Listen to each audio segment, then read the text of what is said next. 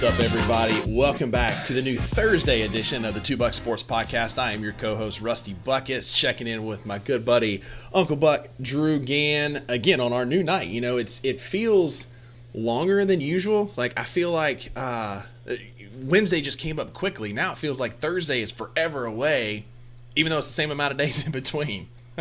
Yeah, I feel you. It's like you have a routine, and even though it's the same amount of days away, it's just kind of like when Wednesday gets here, you're just like, okay, we should be podcasting. You don't realize that it's only been 6 days, you know, but it's like it's a Wednesday thing. You know, if it would have been if we'd have moved to Tuesday instead of Thursday, it would have felt like it got here really quick every week because you're anticipating recording on a Wednesday, you know. Yeah, and that's it. Like, I just kind of sat around last night like, I don't know what to do with my hands, you know. I know. I feel you. It was like I was needing to do something all night long. Like there was something that needed to be done that I haven't done. You know, it's you walk into the room and it's like, what was I here for? And you know, that's that empty feeling like crap. I'm getting old. You know. I thought of it like you leave the house and you get out of the neighborhood. You're on the highway and you're like, did I shut the garage door? Did I turn the coffee pot off?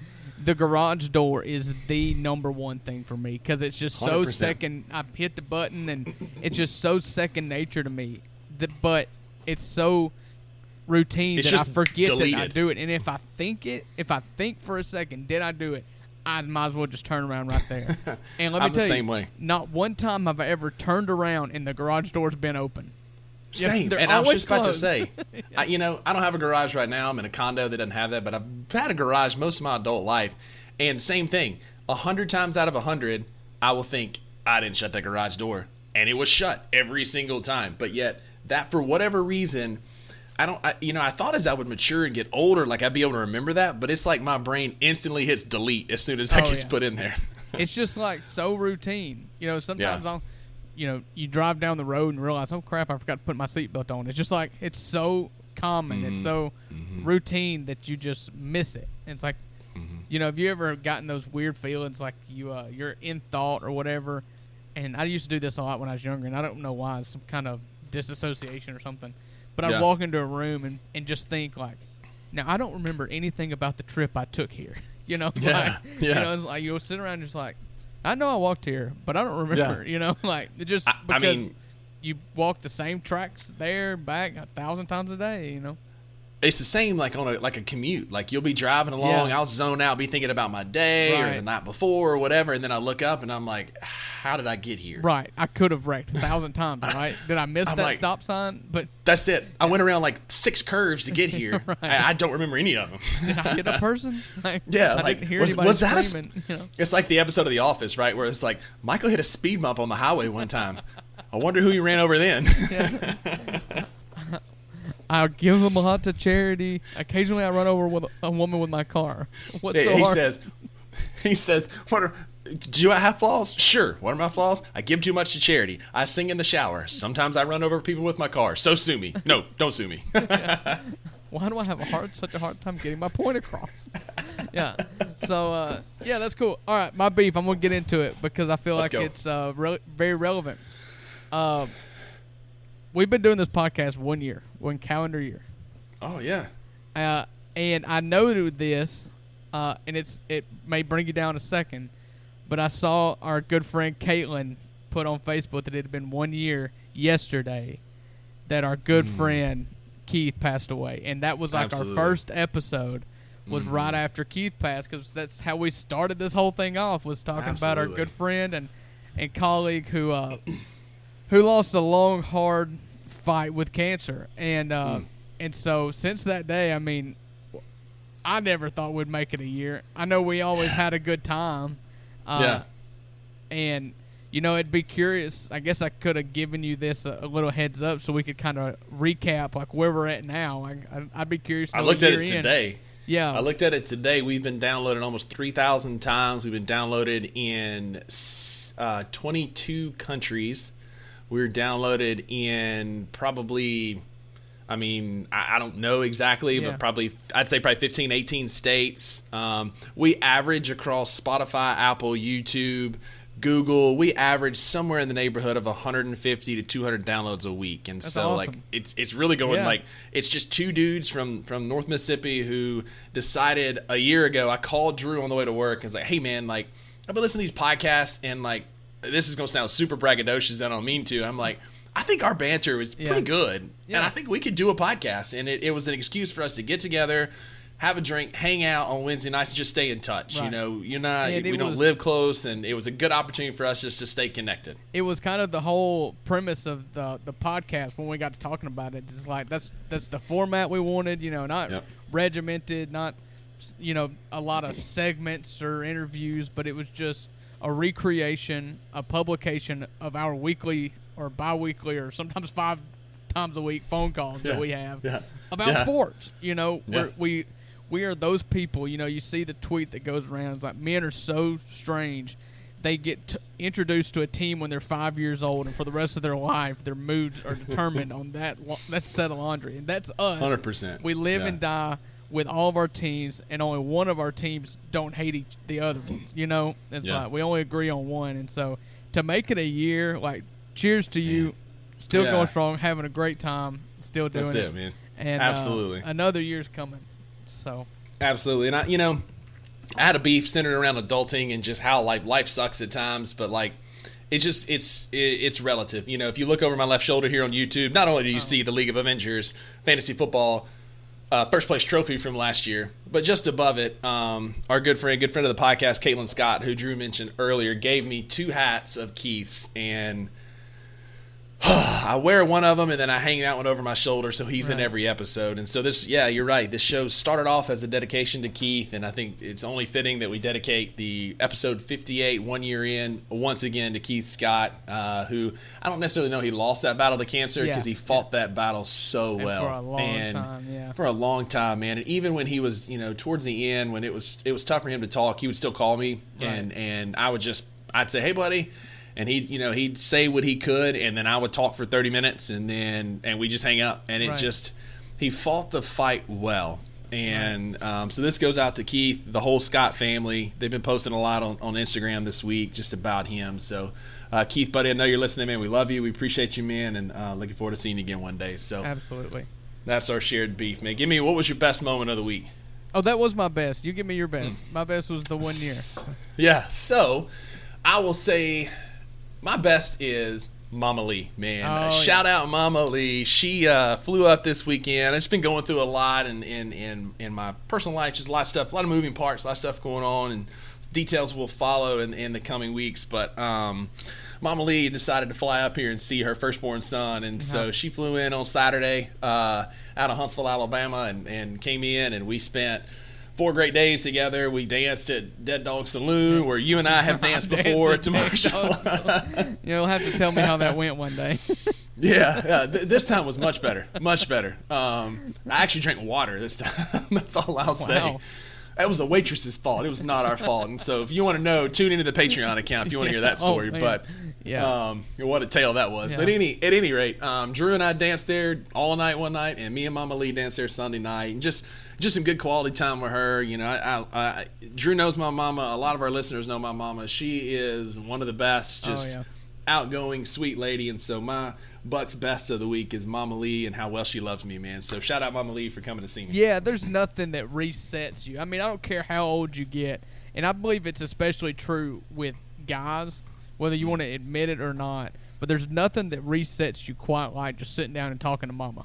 That's it. I've never apologized. I mean, me and my dad, we're thick as thieves. We watch all of our sports together, but I've always been a mama's boy. Like, if I need it, it me and Mama, you just sit down and we'll just, there's just something about mamas, Yeah, and, life gets busy, and especially being far away, it's tough sometimes. We don't talk every day or all the time, but, like, those Saturday mornings or Sunday mornings when she'll call me, because we're both early risers, and so she'll call me early on a Saturday, or a Sunday, and we'll just chat for, like, an hour or two. Right. And just catch up like everything's right. And same, my dad's health is declining. He's not the same that he was, and with the dementia stuff going on with him, like it's tougher to have conversations with him. So I appreciate the conversations I have with him, but there's a reason that I heard this joke from a comedian years ago. You know, dads spend all this time in the backyard with their sons playing football and teaching them how to catch and run and tackle and push-ups and doing all the things. And the kid goes through school and his dad teaches him all the things about football, and he gets to college. He scores a touchdown, and the camera comes in his face, and what's the first thing he says? I love you, Mama. That's it. Yeah. Anyway, Yeah. It's just something about, especially a Southern boy and his mama. So shout out Mama Lee. Yeah. All right, my beef is out of left field, okay? So, it's a beef I've always had, and every time I hear this song, I'm like, I'm going to talk about it on the podcast, and I never have because I forget. I just don't write it down or whatnot. Well, last night, I was watching part of the CMAs. It was just on, you know, don't get me into state of country music right now. I don't have very nice things to say about it. But it was on. I knew they were doing a Buffett tribute at one point, and so I just had it on. And at one point, they did a Joe Diffie tribute. Oh, yeah. And they were doing John Deere Green. What a song.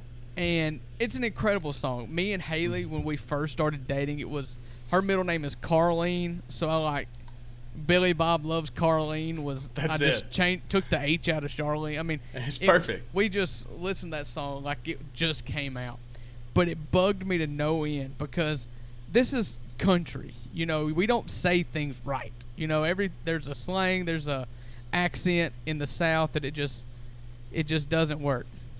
And so in my music, I want to hear that reflected.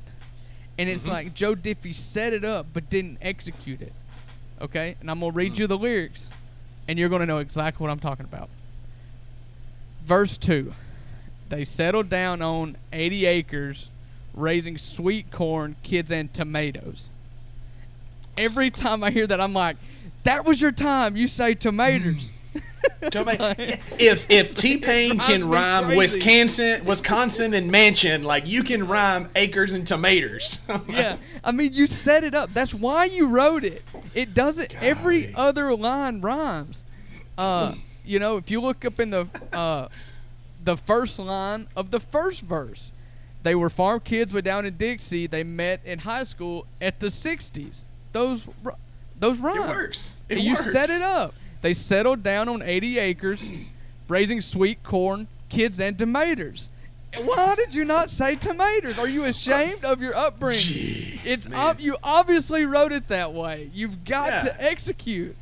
I mean, we're two boys from backwoods in North Mississippi. We say potatoes and tomatoes. Joe Diffie got too big for us. You know, he wrote this song as he forgot his raisin boy, is what it was. Know? He forgot his raisin. He forgot his raisin. He forgot what it was like to raise sweet corn, kids, and tomatoes. Tomatoes. I mean, I know he's from South Georgia, but like it ain't that much different in North Mississippi. I mean, my goodness. You can't walk away from all that teaching that Mama gave you. Let's see, songwriter. It was written by a guy named Dennis Lind, and so I'm guessing that Dennis Lind knew what he was talking about. And Joe Diffie's like, no, I'm not saying tomatoes. I ain't no redneck. And I resent him for much for setting it up, but not knocking it out of the park there. Oh, yeah, because Dennis Lind, I look him up, R.I.P., passed away in 2006, is from Abilene, Texas. In Abilene, Texas, they raise corn and tomatoes, 100%. Absolutely. And Joe Diffie looked this grown man in the face and said, no, I am going to go big city Nashville.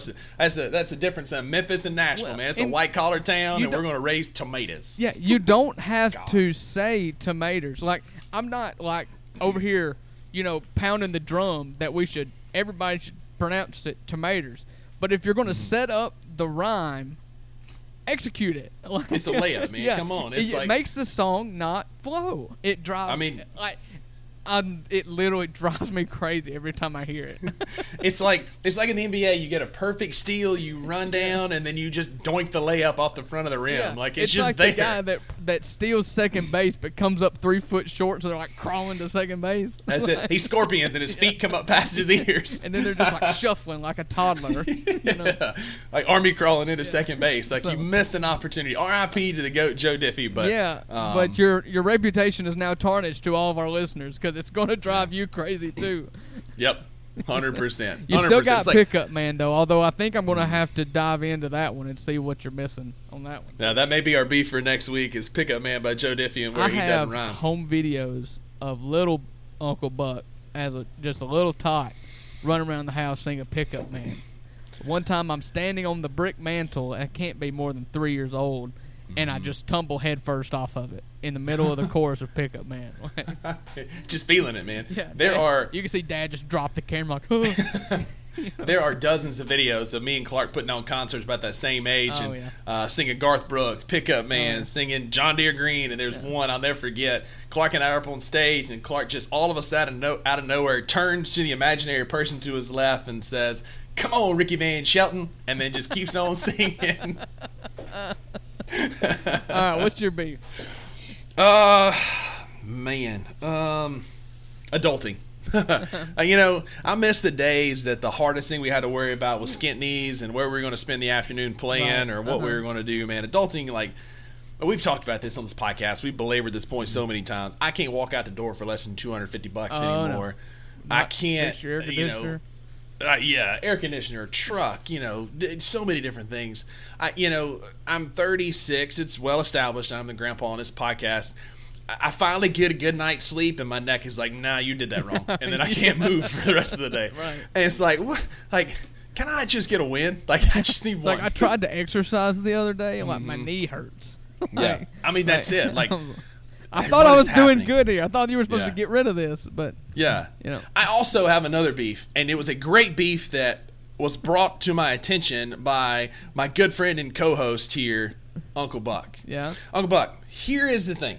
My favorite holiday is Thanksgiving. I love Thanksgiving. It's got three of the best F's in life. We've got food, we've got family, we've got football, right? Three of the best F's? The three best F's in life. We've got food, family, and football in that order, right? Yeah. And so, it's the best. Like, it is truly the GOAT holiday. All you do is, like, you wake up, and the first thing you think about is food. Yeah. Yep. Is food. Absolutely. And then you got football to watch. You eat till you're miserable. You wear stretchy pants, and you ain't got to worry about anything else except for feasting for the next 10, 12 hours. Right. I got a beef with people who try and bypass my favorite holiday. We asked on our Instagram, and I'm sure you're going to lead into this some, but when is it acceptable to put up your Christmas tree? We have some smart listeners, but Uncle Buck, you posed this question, so what is your answer? Tuesday, November the 7th. I assume that's what that was. Listen, I used to be like you, and I am like you. I do think that Thanksgiving deserves its time. However, since I've become a homeowner, I get so into the decorations of the house. Especially, I'm Clark Grizz once said, I know everything you got to know about exterior illumination. It's like that's what I look forward to. Now, Haley asked to put up the Christmas tree. I was set. I was like, okay, cool. I said, but we're not decorating the outside of the house until after Thanksgiving. We'll put up one of the Christmas trees. We put up two. I'll put one up back there by that lamp that'll have all my Ole Miss Dan Mary Mint ornaments that I've been collecting over the last 20 years. If you haven't looked into that, we'll talk off air. You need to look into that. It's a subscription service, and every year they send a custom collegiate Christmas ornament. I'll show you all mine one day. They're incredible. Yeah, but it's like $20. They have other schools. Yeah. Okay, just make sure. I don't want those. It's all the same ornament, but the Santa's wearing different. Like, I got Santa riding a helicopter, Santa in a hot air balloon, or Santa driving a tractor. Like, it's something different every year. It's great. That's cool. But yeah, we put one of ours up on Tuesday. Real quick sidebar, you'll appreciate this. I've got a patient who is looking at colleges, and so I just randomly asked her, I'm like, so where are you looking at? And she's like, oh yeah, like so and so, and then I think about Ole Miss, and I was like, why? We're in South Carolina. She's like, I got a friend that goes there, and so now, like, that's been the running joke. She's like, I'm going to Ole Miss. I'm going to send you a picture when I get there, and I'm like, you know what's crazy? Ole Miss just hit their highest enrollment ever. I believe it. And the football program in the Southern and SEC schools in particular are the front door of everything that happens at that university. When the football program is buzzing, it trickles down to the enrollment, to the staff's enjoyment of it, to 100%. Of course, like the Olympic sports and all the non-revenue sports, but even the sheer number of people who want to go to college at your university is affected if you're by a winner. How it happened. It happened at Mississippi State with Dan Mullen. And it hit record lows under Matt Luke. It's worth looking into. Like, Alabama is the best example. Like, under Franchione and Dubose and Shula, they were piddling along. And then when Nick Saban won that first national championship, it exploded. I don't remember the numbers, but I looked it up one time, and it's just wild how much it exploded. But anyway, we're getting off topic. So, we have some smart listeners. One, RC Witten DPT, Rusty Never Buckets heard on of her. Instagram. After Thanksgiving. Friend of the podcast, West Yale, day after Thanksgiving. Micah Thomas, a good friend of mine, friend of the podcast, big Grizz fan. He's an ER doc down on the coast. Shout out Micah Thomas. Has sent a picture of his Christmas tree already up. There you go. Me and Micah get along. Yeah, we've got Gray, day after Thanksgiving. Bowen, December 1st. Caius, Thanksgiving week or week before to get it over with. If you go as far as I do with the exterior illumination, 3 weeks is not enough. Because there there may not be a hard in. There may not be a hard in when it comes to decorating, but there is a hard out. I want everything off the December 26th. I'm not going to New Year's.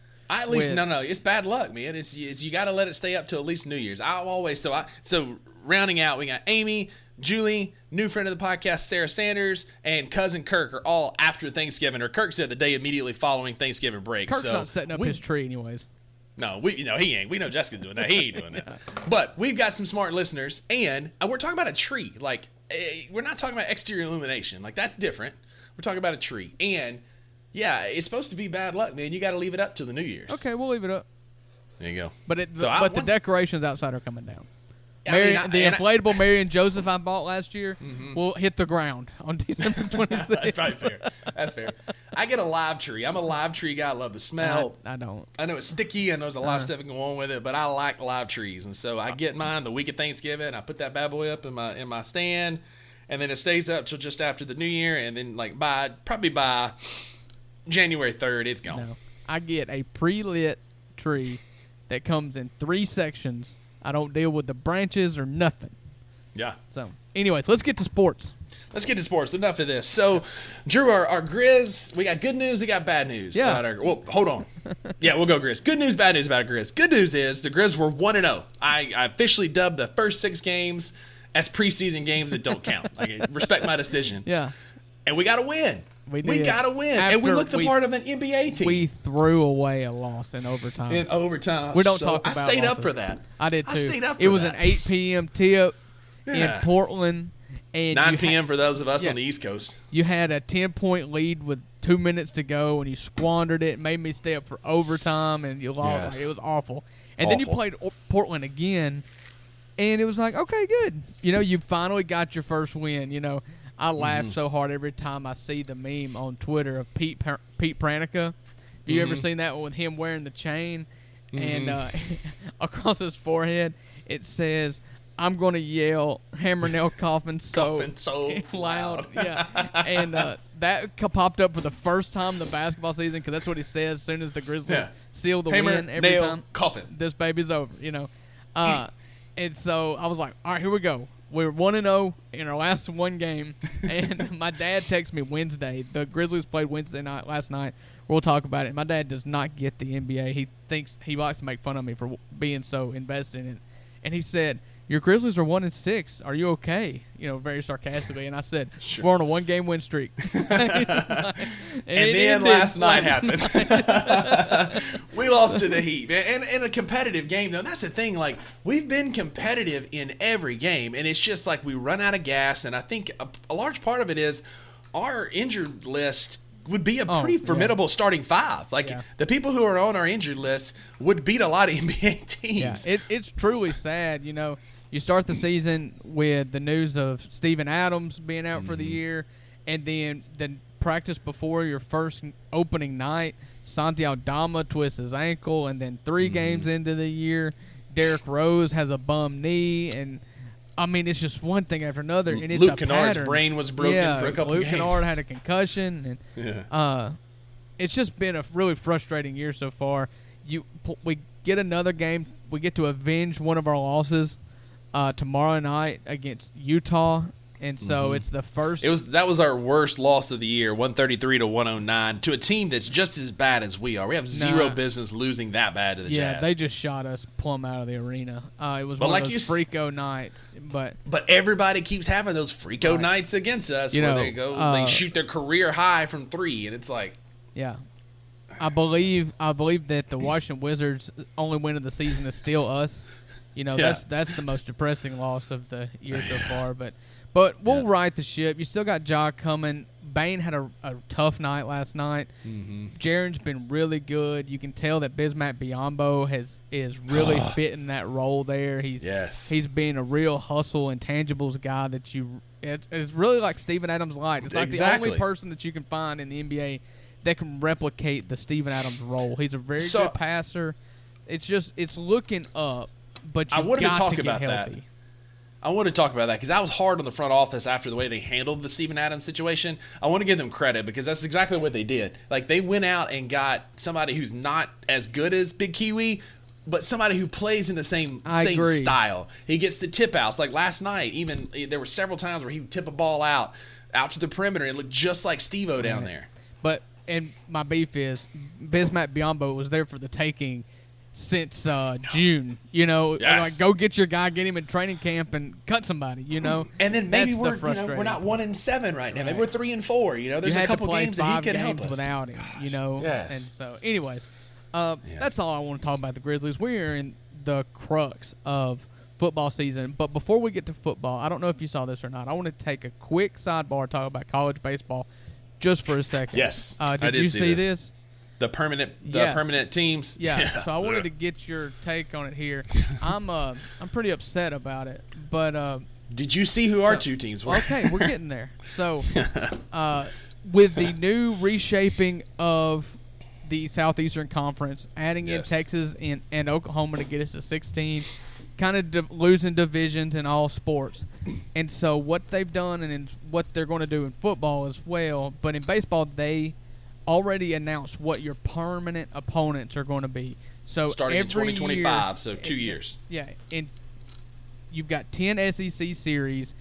In the past, you've played 6 series against the West, in our case, 6 series against the West, and 4 series against the East. Now, there's no West and East, so you only have 3 teams every year that you will play, your permanent opponents that you will play every year. For Ole Miss, it is going to be Mississippi State and Arkansas. And for Mississippi State, it's going to be Ole Miss and LSU. Yes. So, I am so pissed that we lost our true rival in LSU and Vanderbilt. Oh, God, get out of here. We're losing our Vanderbilt rivalry and everything. Get out of here. It's not a... Ole Miss should have been Vanderbilt and LSU. I mean... Oh, my gosh. Thanks for listening to Two Buck Sports Podcast. I'm turning it off. That's all kidding. For tonight. Ole Miss, that's what it should be in football, rather. Yeah, you're playing Mississippi State and Arkansas, and as far as Ole Miss goes, you couldn't hope for anything better because, I mean, Mississippi State's a dumpster fire. Right now. and Ole Miss is on the way up. Signed the number 5 recruiting class out of high school yesterday. Yeah. It's not anything. I mean, I know that you're going to be mad that you got LSU and Ole Miss. But like if you look at across some of like Arkansas got Ole Miss and Missouri. Like that one. Yeah, and that's regional. That's the old Big 8 ties, But no, like why didn't you you should have went Ole Miss and Texas. That's what you want. Texas is A&M and Oklahoma, which I understand, but I get it's regional, but then you got like Florida has got Georgia and South Carolina. They're going to beat the brakes off of those two teams 9 out of every 10 years. And but Georgia's not historically very good, though. And that's what I'm saying. Like Florida's going to dominate Georgia in that series. And again, it's only 2 series out of what's 5 series that we're going to play. So you have 3 rotating opponents, and so. Well, no, you play 10 series. That's what I'm saying. So you got 8. So you got 8 rotating. Yeah, 8 rotating. So 8 rotating. So I mean, you'll still get to see a lot of these teams, and I'll love to be able to go, see Mississippi State when we play some of these other teams. Because it'll be cool to see that. Will not play LSU every year, and that's fine. But when you do it this way, you're playing at least every other year because you're feeling 8. You're feeling 8 weeks with 15 teams. Yeah. And so it really works out great. You were looking back. Ole Miss plays Georgia this week in football. This is the first time Ole Miss has played Georgia since 2016, and that was in Oxford. Before that, it was 2009 in Georgia. So you've got 7 years before you play that East team again. And so it stinks that way. Of course, I don't wish I played Georgia every year, not how Georgia is now. But so I'm not mad we're dropping Alabama next year. Yeah, like Ole Miss next year does not play Alabama, Auburn, or Texas A&M. We don't play LSU. So so there's pluses and minuses. I am glad to, I feel like the conference hatred will go up. There will be more beef in between schools. Like Ole Miss has no reason to hate South Carolina, but if you're playing them every other year, there may be stuff that happens. So that's what I just wanted to touch on. That I thought that was really interesting, and it's kind of chalk. That's what I expected out of Ole Miss. I figured it would be Mississippi State and LSU, or Mississippi State and I thought LSU's got Mississippi State, which makes sense. I thought LSU Arkansas would be the other. A&M's not a bad pickup for them because A&M's another team on the rise. LSU needed Arkansas. I'm curious why that happened because why they went A&M. Got Missouri, and maybe it's that they just couldn't find anybody to put with Missouri. But I mean, you got Oklahoma and Arkansas is one of the winners here.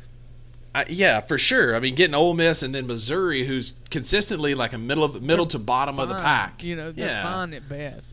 It's tough to win at Columbia for whatever reason, but when you get them in Fayetteville, you're going to beat them most years. Right. And so, Missouri, Arkansas definitely got a pass there, but yeah, back to the task at hand. We had our picks for last week. One of us went 3-2, the other went 2-3.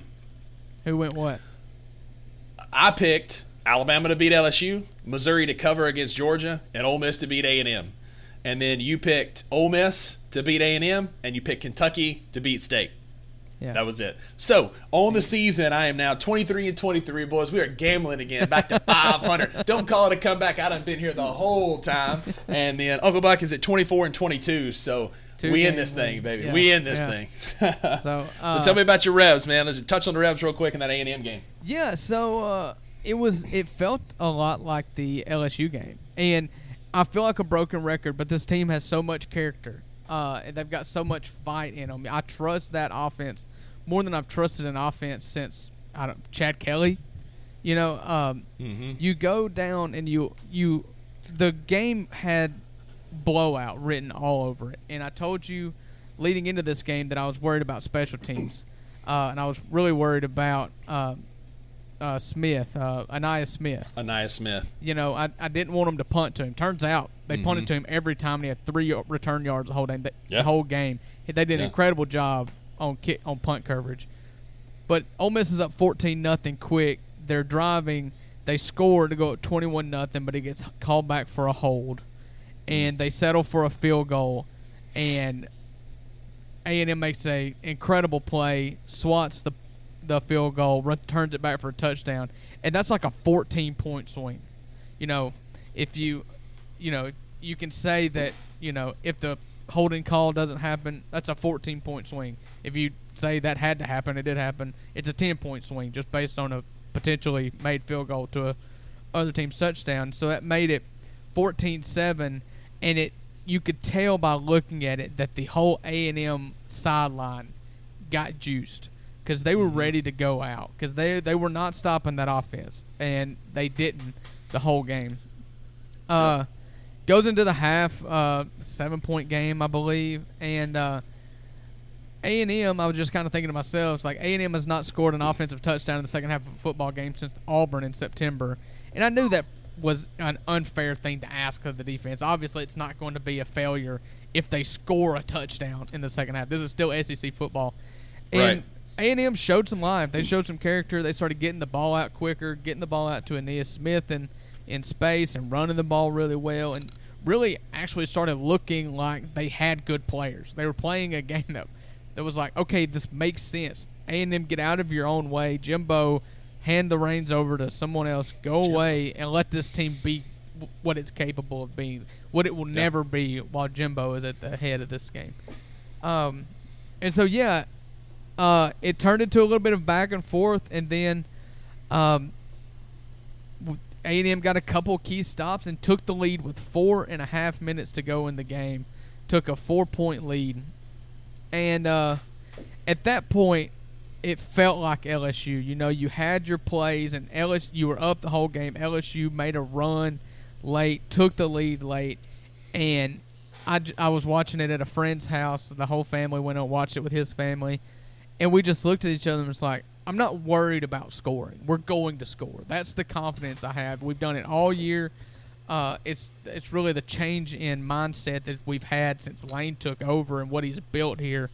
We can talk big picture later, but what he's built here is a winner, and it's a team that's got fight, it's got moxie, and it's got swag, and they care, and they're not going to get down no matter how badly they are playing at the time. And when all the cards are on the table, you score a touchdown here or you lose. Jackson Dart scored, and he scored too fast again. 4 plays. I can't. It was more than 4 plays, but it took.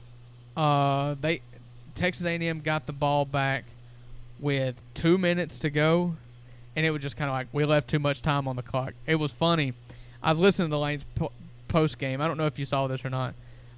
He said that Jackson Dart came over to Lane, and Lane's telling the story, and Jackson was like, we scored too quick. And he was just like, will you just be positive? And then Texas A&M drives down the field, and they line up to kick, and Jackson Dart says, well, we're going overtime. We'll be all right. And he just like, will you just please be positive? And then they miss the kick. Jackson Dart looks at him and is like, okay, I'll try being positive from now on, you know. But Ole Miss, just like the LSU game, it was like I was watching it again. Trey Washington jumps a route. Pass hits him in the hands to end the game, and he drops it. Just like it happened with the linebacker against LSU. Hit him right in the chest and drops it. Could have ended it. And then a few plays later, Gaddy had, Max Johnson kind of lobbed one up towards the sidelines. He jumps up high to get it, and he gets his feet down, but they called an interception, and they'll review it, and he was bobbling it, and had 2 chances right there to end it. But then when it mattered most, got a push and got a fingernail on it to the point to where I couldn't even tell that it was blocked when watching. Yeah, it didn't change the game tying field goal was blocked. It did not change the trajectory. It didn't change the spin. It just took a little juice off of it is what it looked like. And he missed it, and I went crazy. I know you don't have Facebook, but the girl's house or the family's house we were in had cameras in their living room and got it on video, and it was I lost it. It's funny, and it was a good win. Because you called me right after. You said, I needed to take a walk. I thought I was having a heart attack, and I needed to call somebody. Yeah. I'm like, why'd you call me? And so it was a great win. It was a great win. It sets up Georgia. We're going to talk about this. Nothing at all is on the line. I'll talk about it more in a minute. But what was so funny, I was just listening to the press conference, and I never thought I'd be diving into a press conference on this podcast. But Lane was just talking about some of the things that he was doing, about how he was messing with a kicker. And I don't know if you saw this or not. I'm sure you did. Yeah, I did. But so now I did. There's a rule now to where you can't call back-to-back timeouts just one to ice the kicker, and we had 2 timeouts. And so kicker sets up, center gets on the ball, long snapper gets on the ball, timeout. Okay, regroup, think about it. And so Lane's like, I didn't know if he knew the rule or not. So he said, I wasn't paying attention. I was trying to distract the kicker. So he said, I just started whistling and walking over to the ref and giving the timeout signal. And I was just whistling at the kicker like, timeout. And of course, the ref's just like, I'm not giving you a timeout. And Lane's like, I knew he wasn't going to give me the timeout. But I was whistling really loud, hoping to distract the kicker. Turns out he would have drilled that kick. It would have gone into overtime. But just an absolute war I mean, just one of the biggest plays that I can remember because, I mean, everything is it sets up the ultimate free shot that we've got this weekend with absolutely nothing on the line. Which we'll get to. Potential to be the best Saturday in Ole Miss fans' history. So, go For ahead. sure. Please spend a few minutes talking about the Mississippi State game. Yeah, so couldn't have got off to a better start. You know, it's a great example of the transfer portal and how it can help flip a program. You know, we had 2 transfers that led us in scoring. You know, Trey Fort had 21, the UT Martin transfer, in 33 minutes. Jimmy Bell, the West Virginia transfer, had 13 points in 25 minutes on 5 of 6 from the field. God, Very efficient shooting. We're not talking Mississippi about State won Mississippi State's 71-56, beat Arizona State in the Barstool Classic. It's college basketball season. It took me a minute to realize what you're talking about. You said 13 points. I'm like, they only scored 3. It's officially basketball season in Starkville, man. So, Chris Jans gets his first win as the head basketball coach at Mississippi State for the year. We're talking about quarterback number 3 and how you were believing in the third quarterback you've seen this year. I'll say something Mississippi State quick. lost 20. No, for real. I think that Mississippi State defense did play very well. They only gave up 17 points because the 7 points from a pick six. You think in a normal average SEC year in a game at home, if you hold somebody 17 points, you should win. It's the same freaking thing. The Mississippi State's offense is historically bad. Yeah, so we're getting to that. So it's the same freaking thing, but the inverse of South Carolina. We scored 30 points on the road on an SEC game with 500 yards of offense. Right. That's going to win you 9 out of And 10 SEC road games. Yeah. Yeah. But the problem is our defense gave up 37 and 600 yards.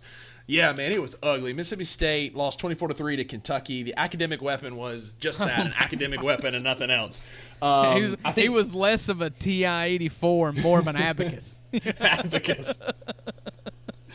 Yeah, I mean, we dug a hole early, man. We got 3 points the second quarter. Couldn't muster anything. Chris Parsons did move the ball effectively for a true freshman in the third quarter. There's definitely some potential there, but it was an ugly football game. Defense, again, like you said, wasn't awful. I'm pulling it up. I've got it pulled up right here. We gave up, 271 yards. It wasn't a terrible performance. I mean, decent. Held them to about 6.4 yards per play. It's not a terrible performance by the defense, but offense mustered 218 yards. Just could not move effectively. We had 9 penalties. That 1 pick six that really hurt. There's just nothing good to say about Mississippi State football right now, except this is serving the purpose. And this is harsh because Zach Arnett is a good coach. He's a good defensive coach. But Drew, we're 9 games into this season, and for the 5th time, he has said the guys weren't ready to play, and that's on me as the head coach. And at some point, it's like, okay, man, like it's like at some point, man, we're 5 losses into this thing. Can you just not get them ready? Because that can be an excuse for a couple of games, and I get that, and that's what Here we go. I rub already, just getting started. But so that's what I saw on Twitter yesterday or Monday. This guy posted the fiery video of Zach Arnett fist pumping that he was posting in the offseason. We were getting these recruits. And it's like, this was the head coach that I expected. Right. And all we got is an AI-generated coach speech that's just going to get up there and say, well, we didn't do enough to win the football game. And it cannot be understated how much differently your role is. You're not DC. Wrong, but there's still you can't lose that passion. It's totally different being the CEO, but you can't lose that passion. And you watch him coach on the sideline, and he's mumbling to himself with a microphone up. Then you watch Nick Saban when they're up 3 touchdowns in the fourth quarter, and he's just drilling into people, just drilling people. Which did you see that really funny? Speaking of that funny post game video from Arnold, that defensive back for Alabama about LSU? Nuh-uh. My mama showed me. He said, I was coming off the field, and he's like, whoa, Coach hot. He going to lay into somebody. And he said, I ran up. He said, oh, shoot, it's me. It was really funny. Anyway, but that's the difference in a good SEC head coach. And I know there's some experience there, but Arnett has shown nothing that there's any kind of a pulse. No. And he's not Zach Selman's guy. He was an emotional, probably the right hire, but an emotional hire in the wake of Coach Leach's death. He can't be the head coach next year. We're losing 19 seniors. We lost another 4-star receiver recruit from our own backyard. Stonka left. It's going to be A.J. Brown all over again. But he was committed to Mississippi State for a year, and then just Stonka decommitted this week. Stonka. I'm going to have to learn that name. Stonka Burnside. Burnside, he's a stud, and I don't blame him. Like, there's nothing about Mississippi State right now that shows any competitive fire, and now is the time. Like, Zach Arnett has shown me absolutely nothing, even in the 4 wins, that tells me he's going to be the one that can redirect this thing and point it back in a positive direction. And there's going to be too many good options this offseason. Zach Selman is too well connected through his time at Oklahoma. There's got to be a better option out there. Zach Arnett, Kevin Barbary are gone. When we talk about the Egg Bowl, the main thing that win or loss to Georgia for Ole Miss is this is the opportunity for Ole Miss to really put a stranglehold on this, because Mississippi has a lot of athletes, but it does not have Georgia-level athletes where it can suffice 2 in-state colleges that if one of them wants to be elite, cream of the crop, the other one really has to stink if you're relying on in-state talent. It's what Dan Mullen did so well for so long is that he dominated JUCO the in-state. and Mississippi State. Hugh Freeze wanted to go big game hunting in California and on the coast in Atlanta, and he swung and missed a lot. He got a lot, but he swung and missed so many times that it put him in a hole. But that base level of in-state talent Mississippi State always had, and it kept them from sucking. So what you're looking at now, though, is 5 of the top 7 Mississippi kids for the 23-24 class are Ole Miss commits. Yep. If Ole Miss can go and bury Mississippi State on Thanksgiving Day, you look at how does State go into if Lane and Ole Miss still put a high premium on in-state talent, where does Mississippi State make inroads at? It's a really hard road to climb. You can't. Mississippi is going to give you a bunch of 3-star kids, but they're going to be solid football players. You'll get a 4. You'll get a 4-star here and there. You're going to be like, I think the number 2 player in the state's going to Florida State. I think number 1's Florida, going to LSU. Maybe. No, number 1's an Ole Miss guy. That's right. Kamari Franklin.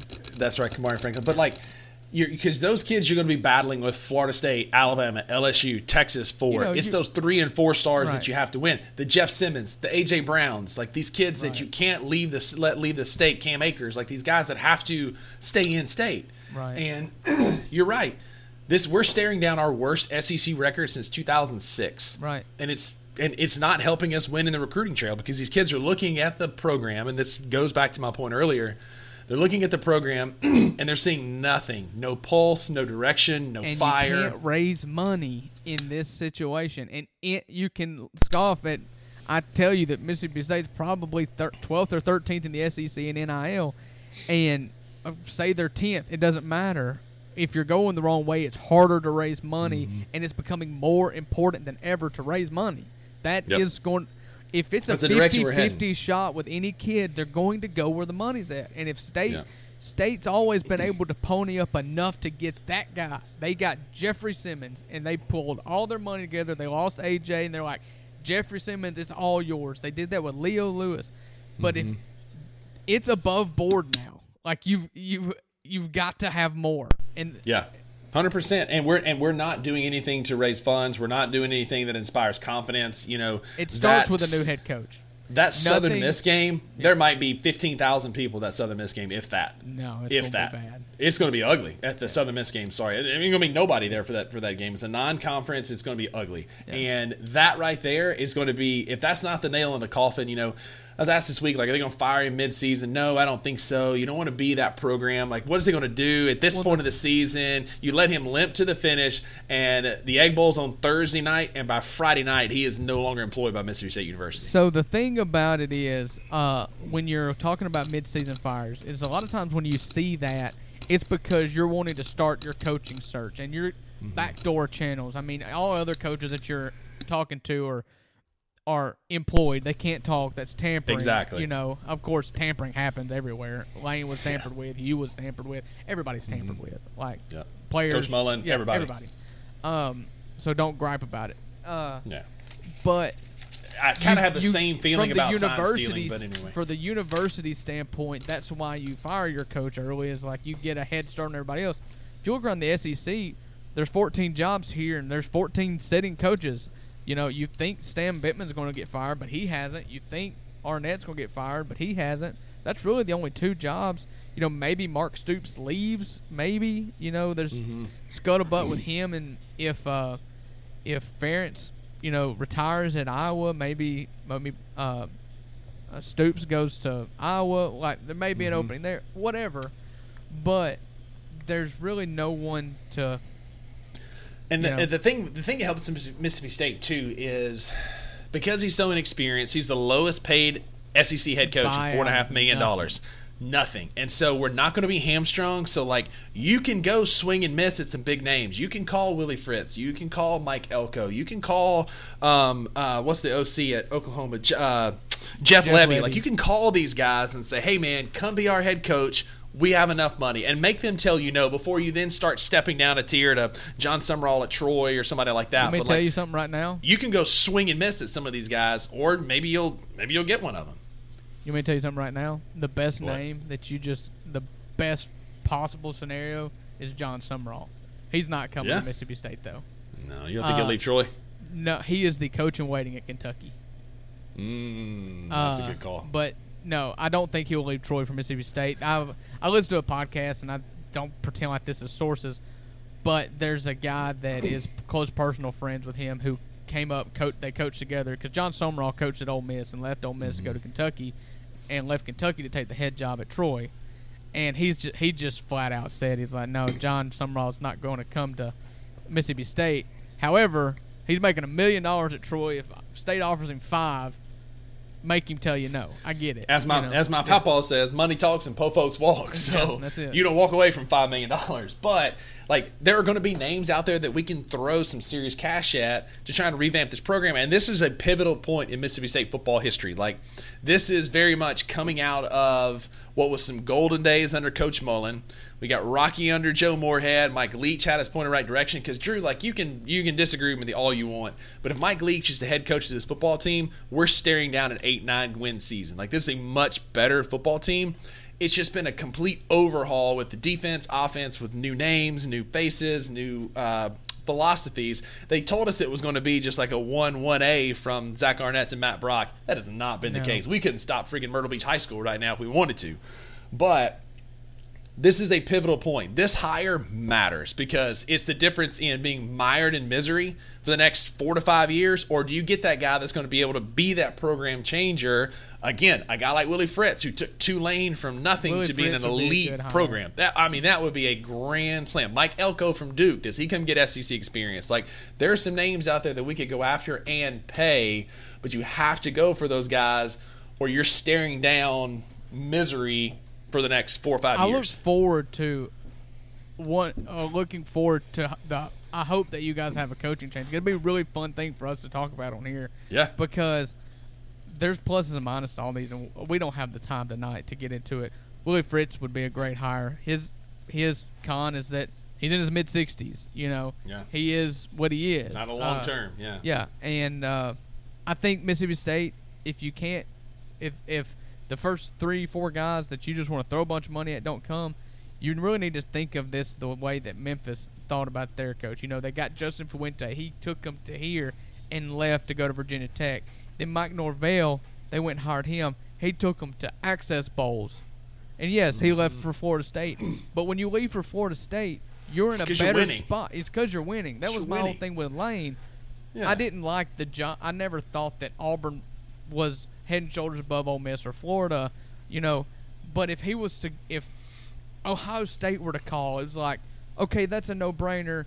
That's a step up. And if Ohio State's wanting my coach, it's because we're here. It's because you're winning. Yeah. 100%. And if that becomes the next couple of years where you get these guys like somebody who's making that next step that comes to Mississippi State and then goes to Oklahoma, or comes to Mississippi State and goes to Clemson, it's because you're winning. Right. And that's what we need, that guy. We need somebody who understands NIL, somebody who understands the transfer portal, because that's the future of college football right now. Like, we have to have those guys. And if it's Willie Fritz, if it's Mike Elko, if it's somebody we hadn't talked about, like Jeff Levy, like these guys that can do that, then I'm all for it. It cannot be Zach Arnett next year, or you're going to lose the fan base. I think 100%. Y'all should go hire Dabo Swinney.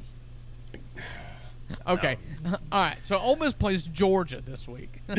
Well, hang on. We're gonna get into our picks. We'll use our picks to kind of highlight, because there's some good games this week. That's enough looking back. Yeah. Looking ahead, so Drew, we'll go right into our picks for this coming weekend, and as always, brought to you not really, but by DraftKings, because of the good friend of the podcast, Aaron Tinburen. If you're listening, Aaron, DraftKings, if you're listening, please sponsor this segment.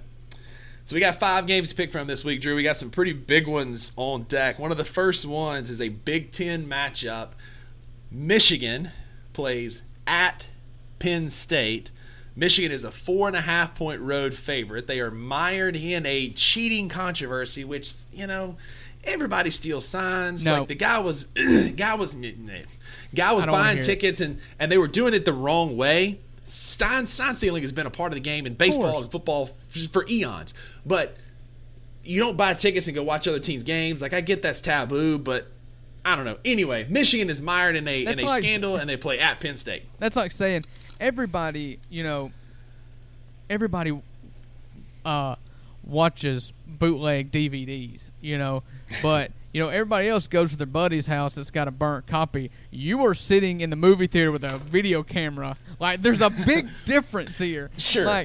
Again, sign stealing is part of football. Yeah, no, it is. It's part of baseball too. But the thing is, you don't go film them. Yeah. If you're, one coach came out and said, "Yeah, we steal signs. We even share them," but it was my job to watch 10 hours of TV broadcast to catch a glimpse of assistant coaches every other play. He's like, this dude is sitting at the 50-yard line with a video camera. That's a big step up, and that is very, very, very wrong. I'm curious to see what happens here. For some reason, Harbaugh obviously has that team rolling. Their team believes in him. He served a 3-game suspension for recruiting violations, and the first play of their season, they all lined up in a line and held up the 4 for him. Like, they believe in him. The public, the media can have their own perception of Jim Harbaugh, but that team will go to war for Jim Harbaugh. And I'm not big on Penn State anyways. I don't think their offense is that great. Their defense is really salty, but James Franklin, I wish I wrote down these stats. He's like 4-20 against top 10 teams in his career. Can't win big games. He beats the crap out of everybody who stinks or that's even with him, but he loses every single big game that he has. I'm taking Michigan State minus 4.5. I would take them minus 10. Yeah. I agree. I think Michigan beats the brakes off of them just because, like what you said, James Franklin can't win big games. This is a big game. Michigan covers 4.5 pretty easily. I agree. Next up, we got our first of 4 SEC tilts we're going to look at. Tennessee is a 1.5-point road favorite at Missouri. They're playing in Columbia. I thought Missouri had a good chance last week against Georgia. I was right. They kept it close. They hung with Georgia. Georgia just had the dogs, no pun intended, to kind of lean on them late to win that football game. I'm high on Missouri. I think they're one of their big receivers got hurt against Georgia. He's kind of 50-50 on whether or not he's going to play, which could impact this game. I don't know that I trust Joe Milton. He's got a big arm, but is it consistent? Not really. I'm taking Missouri to win at home. Yeah, this is totally dependent on whether Luther Burden plays or not. Mm-hmm. If Luther Burden plays, I'm with you on Missouri being the home team. A 1.5-point favorite tells me that if this was at Tennessee, it'd be 4.5 or 5. I don't really have. I feel like this is a good team, but a good matchup between two equally yoked teams, if you know what I mean. To take it to the King James version. To make things spicy, getting towards the end of the season, I'll take UT. You got Mizzou. I've got a 2-game lead on the season, so we'll see how that shakes out. All right. Next up in a battle and another mid-off in the SEC, we have got Auburn at Arkansas. Arkansas is surprisingly a 2.5-point home favorite. You talk about this one first. Honestly, this is a coin toss. Both teams are bad offensively. Although Auburn looked pretty good 2 weeks ago against Mississippi State. Auburn's defense is pretty good. They're a decent SEC team or defensive team. I think Sam Pittman is a lame duck. He is on his way out. I think Arkansas is completely caved in. I think Auburn's defense is the difference in this game. It could be another 7-3 or 10-6 type ball game. I'm going to Auburn on the road to beat Arkansas. I totally disagree with you on that. Arkansas just went on the road and beat Florida in Gainesville in the Swamp. First time they'd ever won in the Swamp ever. Right. You can make the argument Florida's not good. Well, Arkansas was 0 in the SEC season up until that point. Like, Arkansas is the worst team in the SEC, so we thought. Based on a 4-point game against Mississippi State, Arkansas is now the worst team in the SEC. And they went on the road and beat Florida. So I think that they fired Dan Enos, obviously. Mm-hmm. That game against Florida, they looked differently on offense. It's like they reverted back to doing things that they've done in the past with KJ, with more options, more or less repeatable stuff. Like there was no variance at all in their offense under Dan Enos. I think Arkansas wins. I think they win at home. I think they win by at least 3 points. There you go. All right. So we got two we disagreed on. Now we get to our two favorite teams. We got Ole Miss at Georgia. Georgia's an 11-point home favorite. So big picture here. Ole Miss is 8-1.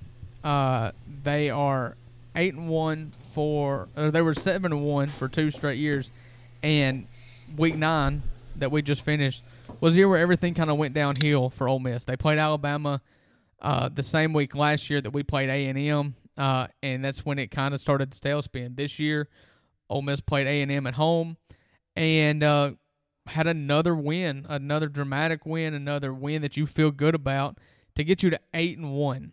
Right now, you look at this Ole Miss team, and I think anybody, including you, Rusty, would say that this team at its floor is 10-2 when you finish this season.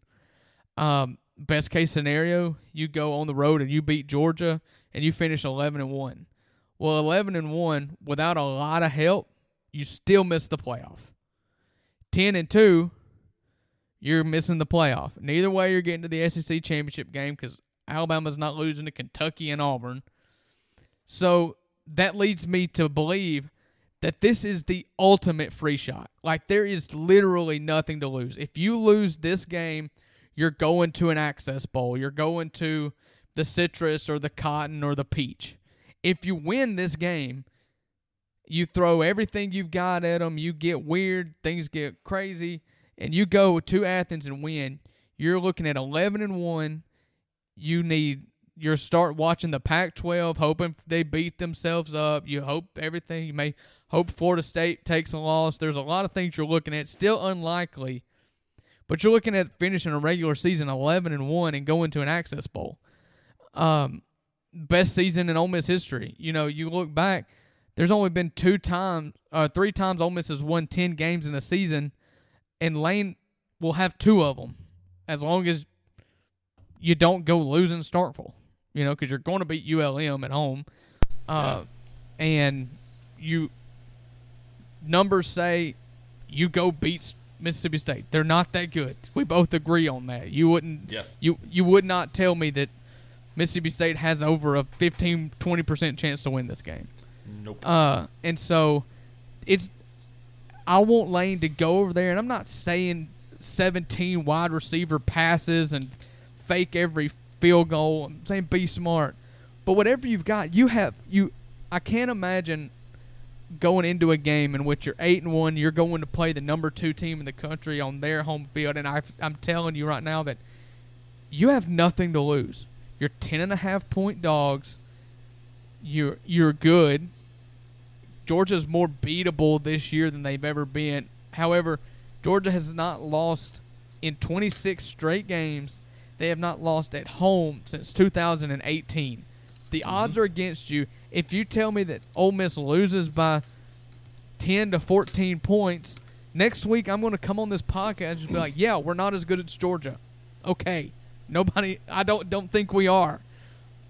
But, Rusty, you're going to have to reschedule this podcast if we beat Georgia this weekend. You're going to want to get out of Dodge if Ole Miss beats Georgia. I've already told somebody this week that you will be absolutely insufferable if y'all win that game. Yeah, I mean, it's the ultimate free shot. I think Lane goes out there, and he's even said that, and which is something that's refreshing because Lane, given his faults and you like media stuff, whatever, he always seems to tell the truth when you ask good questions. And he got up there and he said as much. He said, we ain't got nothing to lose.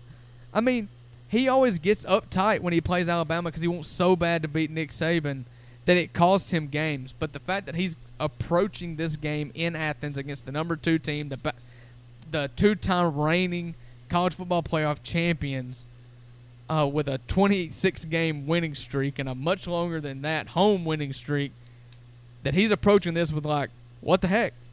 Let's give got nothing to lose. Yeah, and those are dangerous teams. Yeah, and so the number seems fair because if you look, if I look at this, the way that Vegas puts these lines is they want 50% of the money on either side. So I can see it going either way at this line. If you told me that Ole Miss lost 24-35, well, it goes over by half point, Georgia by half point, that's not unrealistic. You know, the only thing that I can say is I would be shocked by is an Ole Miss blowout, obviously. Mm-hmm. You know, I think Ole Miss covers. I hope Ole Miss covers. I'm riding high. I'm not going to pick against them because if I don't want Ole Miss to go win in Athens and me come back on this podcast next Thursday and be like, I wish I'd have taken Ole Miss. Like, no, we're going down with the ship. So give me the Rebels. Let it all hang out. I can tell you right now, I will be stressed out if it's close late, but not any point this week am I going to, or next week, unless we just get slaughtered, which is the only way that there's possible negative repercussions is if you go beat 45-7. Yeah. The only way you're going to come out of this looking poorly is if you get blown out. And I don't think we will. The defense is playing good. One thing I forgot to mention against in the A&M game, Ole Miss is top 5 in the nation in sacks. Texas A&M was number 1. Ole Miss only gave up 1 sack all game. It's like the offensive line's playing good, the defensive line's playing good, and there's not one star, but everybody contributes, and they're very, very deep. And so I think Ole Miss has got a chance. I pretty much agree with the FPI prediction, whatever. I think they give Ole Miss like a 30% chance. You know, I think that's fair. But give me Ole Miss. I'm going to take them to cover. I have gone back and forth on this a ton. I think Ole Miss is a really good football team this year. I think Ole Miss offensively can keep this game very, very close. I don't think Georgia's going to blow them out. I'm back and forth, honestly. Even like right now, like part of me wants to take Georgia just so I have a chance to get a lead on you here late in the season because I think Georgia could win. I'm taking A&M. So I mean, I know that. Yeah. I think Georgia could win this game by 2 touchdowns. I think this could be like a 24-10 or a game, but that just doesn't seem realistic. I think it could be, but I don't think it will be. Yeah. I think Ole Miss covers. I don't think they win outright, but I think Ole Miss loses by less than 11. I think that's like a game. Like this game is probably going to be 24-21 or 27-25 or something kooky like that. I don't know that it'll be a 2-touchdown game. 11 seems like a lot of points against a team that can score. Ole Miss can't stop a whole lot of people very effectively, but they can score. Right. And Brock Bowers, there's a chance Brock Bowers plays this weekend. They're not ruling him out. Yeah, that was not good news. that could make this game a 14-point game, but I'm actually going Ole Miss to cover against Georgia on the road. I did see that if you want to talk about officiating conspiracies, because Ole Miss has had their fair share of not great calls this year. In offensive holding calls in SEC games, not including Vanderbilt. So I guess we're 8-1. So in 7 SEC games, Ole Miss has been called for 20 offensive holds. The other teams have combined for 4. So, and now we're going to go play the number 2 team in the country at their place. So just that the SEC ain't going to want to lose. Yeah. So. Do you follow? There's a parody SEC officiating account on Twitter. Do you follow it? It cracks me up. Anyway, lastly, what's this line end up being? 17.5. Oh, that's too much. I'm picking State because I can't pick against my dogs. It's at A&M. We've had A&M's number under Mike Leach and these last few guys. I have no vain imagination we're going to win this game because we are anemic on offense, and that's being kind. I'm gonna take my dogs. I don't feel confident about it, but we're not gonna win. We're not gonna win, but I think we'll lose by less than 17.5. The last time I got scared off of a number because of a big spread for Mississippi State playing a game on the road was Auburn, and I picked Mississippi State because I was like, that's too big of a number to be against Auburn on the road. I'm not going to be scared off this time. I'm not going to lose on the same side again. Give me A&M. That A&M team is fine. They've got players, and they're good enough to beat bad teams badly. But until they get Jimbo out of the way and get somebody in there that can manage the talent they got on the roster, they have no chance of actually competing at the top tier of the SEC like Ole Miss is currently. Yeah, God, anyway. Hey, all right, so you're picking A&M. Jackson Dart. I wanted to read you this stat. According to Pro Football Focus, oh, man, it refreshed. Don't get me off of it. We don't need to hear that anyway. All right, so highest graded quarterbacks in college football this year. No surprise, Jaden Daniels, number 1. J.J. McCarthy, number 2. Bo Nix, 3. Michael Penix, 4. Jackson Dart, 5. In all of college football, with highest graded quarterbacks, he's at a 91.2. Below him, Drake May, Carson Beck, Jalen Milroe, Drew Aller, and Dylan Gabriel. So, Jackson Dart for Heisman. Oh, God. Anyway. He don't have them. All right, we'll briefly touch on our top 4, run through those pretty quick, and then we'll finish up with some fantasy football. My list doesn't change a whole lot from last week. There's one change. My number 1 team is still Georgia. Until they lose, they're going to be my number 1 team. I got Michigan, number 2. They beat the brakes off of people. I think they're going to beat Penn State again this weekend. That defense is elite. J.J. McCarthy's playing great football. Blake Kazan, the running back's really good. Cheating scandal or not, Michigan's a good football team. Florida State, same, number 3 until they get beat or prove otherwise. Florida State's number 3. And then I don't believe in Ohio State. I'm sure they're a good football team. They're probably going to, be undefeated playing Michigan at the end of the year.